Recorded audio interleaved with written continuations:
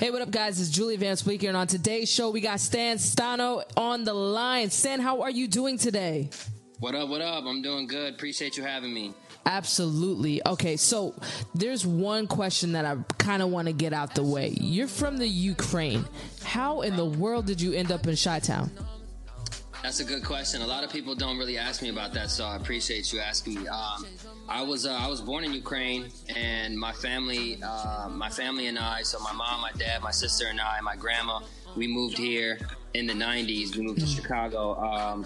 It was a lot of reasons as to why we moved, but to make it a long story short, my religious background is Jewish. I'm not really religious, but I definitely, you know what I mean? I definitely know and understand the struggle of where my people have been at. Right. And in Ukraine, it's kind of crazy because like there's a lot of anti-Semitic people even now. And back then when I was growing up there, so a lot of crazy shit was going down. I guess I would say you could kind of compare it to the racial tensions in America. Right, you know what I mean? And I feel like, not to segue into that right away, but I feel like that's another reason why like hip hop and urban music in general kind of like vibe with me, because there's just a connection automatically. And yeah, like it was crazy just trying to even get out to the US. I was really young, but we had like, man, I remember like the bus on the way to the airport was hijacked because they knew about like the mafia knew when people were going to immigrate like and leave the country, so they would have a list of everybody that was dipping, and they would essentially hijack your shit, try to take all your money, all your belongings, and then send you on the way to the airport with basically nothing. And that's kind of what happened to us. Luckily, I think my mom said that one of my aunts or somebody had some like a little bit of money stashed somewhere where they weren't able to find it, but I remember them like dragging my dad outside of the bus, and like it was just crazy. So it was definitely a blessing coming to America, because I really don't know what my life would have been like in Ukraine. I know for a fact I would have had to go to the army, and then being that I'm Jewish, they like know, they could tell, like, you know what I'm saying? And it was I grew up in a small town with like one supermarket, one movie theater, like everybody knows everybody. So my mom always tells me that she's just so happy that we ended up moving here, because at least here, you know what I mean? Obviously, this is not a perfect country by any means, but it's a lot more freedom to practice, you know what I mean, your religion or your whatever it is that you want to do.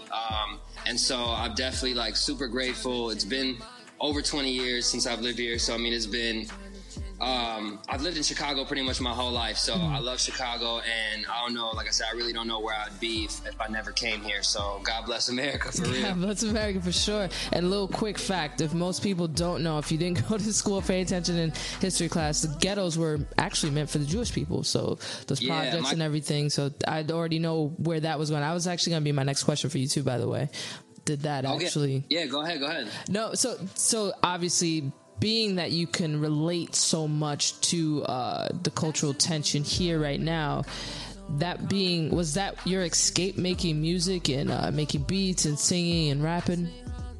So sort of. I mean, when I was growing up here, I started getting into like before I was like 13 or 14. So when I was like 10, like 9, 10, 11, like I was listening to like TLC, Mariah Carey, Michael Jackson, all that like good stuff. I didn't really listen to hip hop or rap until later on. Like I think I was in 8th grade.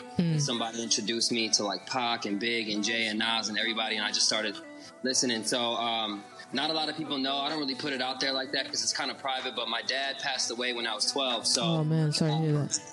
Yeah, no, I appreciate it. So it was kind of like definitely I would say probably the most like traumatic thing that happened to me in my life, and I really didn't want to I didn't want to make my mom or the rest of my family have to worry about me. So I feel like listening to, like when I got into rap and hip hop and shit, like I would just zone out. I'd put my headphones on. I remember like going to the bus stop and I wouldn't even take them shits off. I'd just be zoning out, listening to the albums. I'd remember all the lyrics to the point where I was in the back of the school bus rapping like all the shit, and people would just be like, damn, you're dope, you're good, like you're tight, whatever. And then that eventually grew into like me downloading some beats and like, writing rap. That's like how I started. I was angry as fuck. Like I was so angry. I just was like, why is this shit happening to me, And it was a lot that changed. I had to like leave the school I was at. I had to move.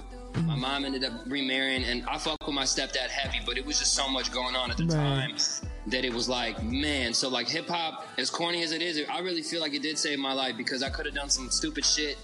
You know, as an adolescent, I could have gotten into the wrong groups, but like listening to rap, you know, with the way that the aggression and the attitude was, even if they're talking about shit that I've never done, I never kill nobody, I never pull a gun on nobody, but like listening to that aggression and listening to that just really helped me, I think, get through like those first few years. And then later on, it just became a passion. Like I love music so much. I love the feeling like I got from it. And then I love the feeling when I was, whether it's showing somebody some raps or whatever, later on I got into production, like people would always just be like, man, you're dope.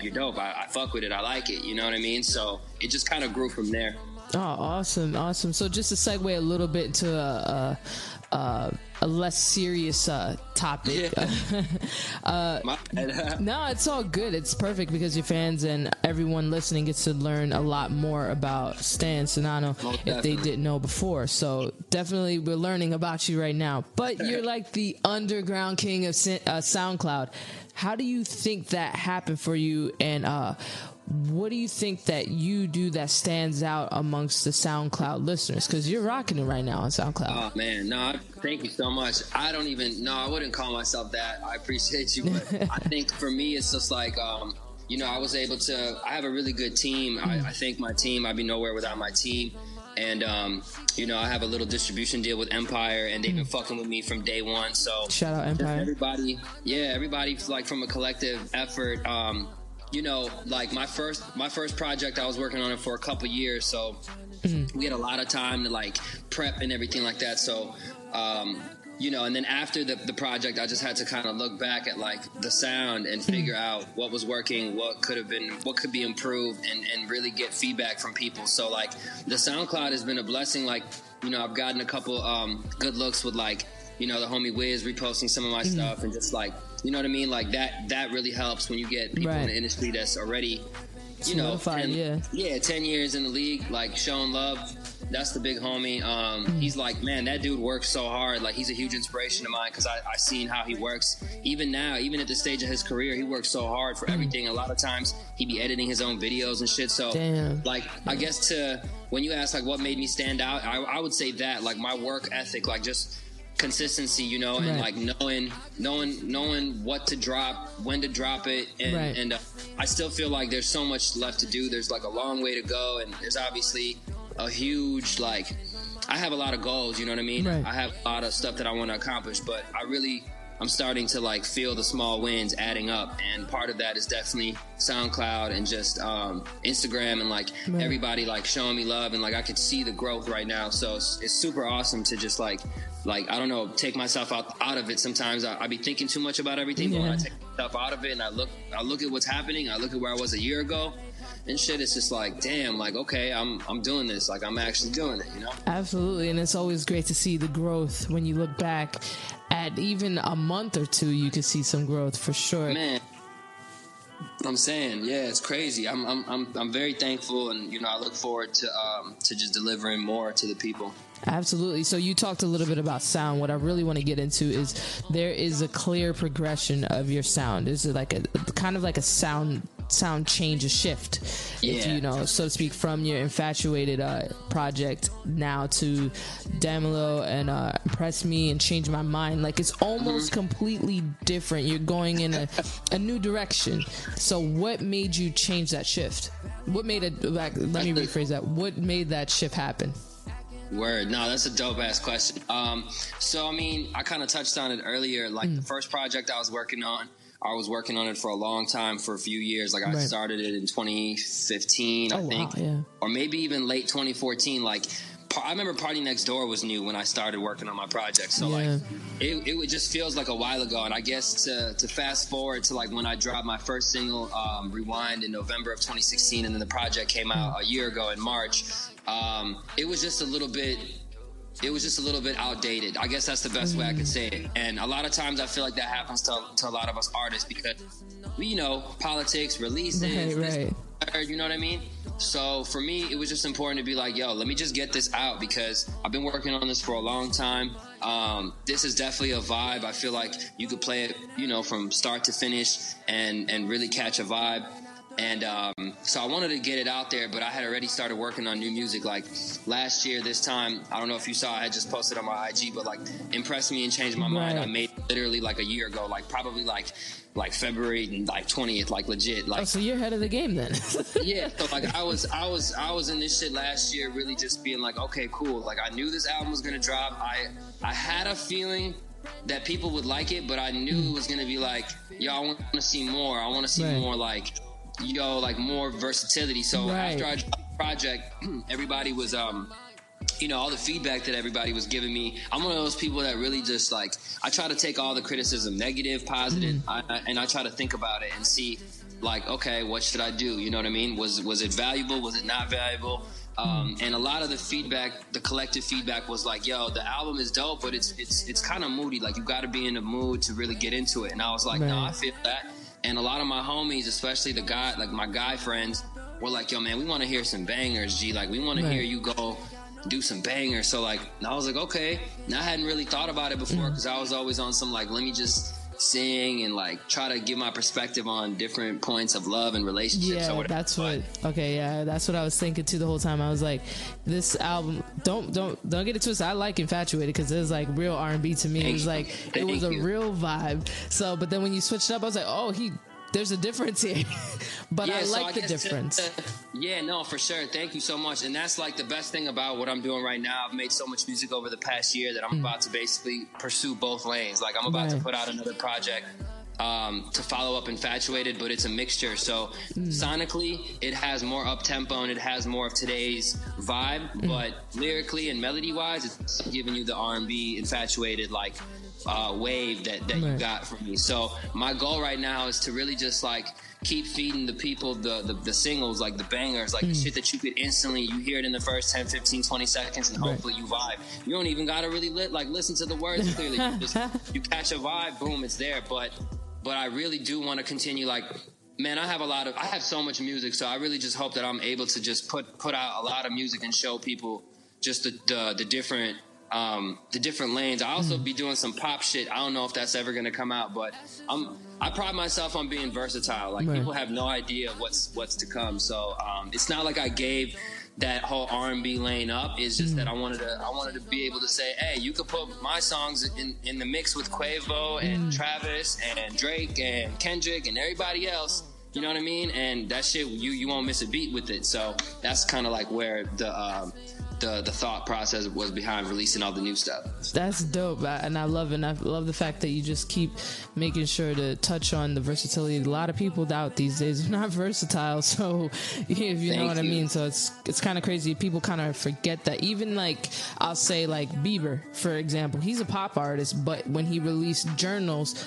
you got a whole different side of Bieber. I love that album. That one was like a silent killer, and I don't think most people really like heard it like that. But it was an amazing album that he put out, and it was just like I see 100%. And a lot of it too, I just saw like him working with different producers, him open himself up more to like a different avenue as opposed to sticking to a cookie cutter sound. Exactly. So, you know, for me, like being a producer and I record myself most of the time, and obviously I write my shit. It's just like I have all the tools over the course of like my entire career, from like high school to now, just like really digging into the craft. Like I'm just now starting to feel like, okay, the sound is there. Now I just gotta fine tune everything, you know? Definitely. And that's the best thing, and that's key right there. But just to talk a little bit about Change My Mind and the Impress Me video, you did like some Marvel type stuff right in there. It was like, I was seeing the ending of Impress Me happen, and then all of a sudden I was like, boom. I was like, oh shoot, you gotta stay for the end credits to catch what's going on. What made you do that? I just wanted to do something different. Like I put out a few videos already, and you know nowadays everybody's attention span is like a minute and a half. So I was like, okay, I can make this video just one song, but I was like, I know by the time it gets to the second verse, people are going to be tuned out. So I was like, let me see if I could. And it's funny because when I showed people the video, I would watch how like like literally right before the switch up, maybe 8 or 9 seconds, I would watch people kind of start checking their phone or tuning out, and I'd be like, yo, pay attention real quick. And then everyone was like, yo, what? Like, I didn't expect that. So yeah, I feel like I made the right. Hell yeah. No, I appreciate it. I feel like I made the right decision to do that because, you know, A, it's different. B, it's showcasing like a different track. And I wanted to do like a double release for a minute, but I just didn't know how I was going to do it. So it was cool to be able to drop the video and the new record. And I mean, shit, Marvel movie type ending is crazy. I never even think about that, but like, that's super dope that you say that. So, I mean, I'm going to keep pushing, like, you know, I don't know, keep pushing the boundaries. I know it's not anything super crazy. Like, for example, like what Drake just did with God's Plan. Right. Like, that shit is amazing. Like, yeah, it inspired me a lot, for sure. Yeah, like, it's a reason why he said it's the most important thing he ever did in his career.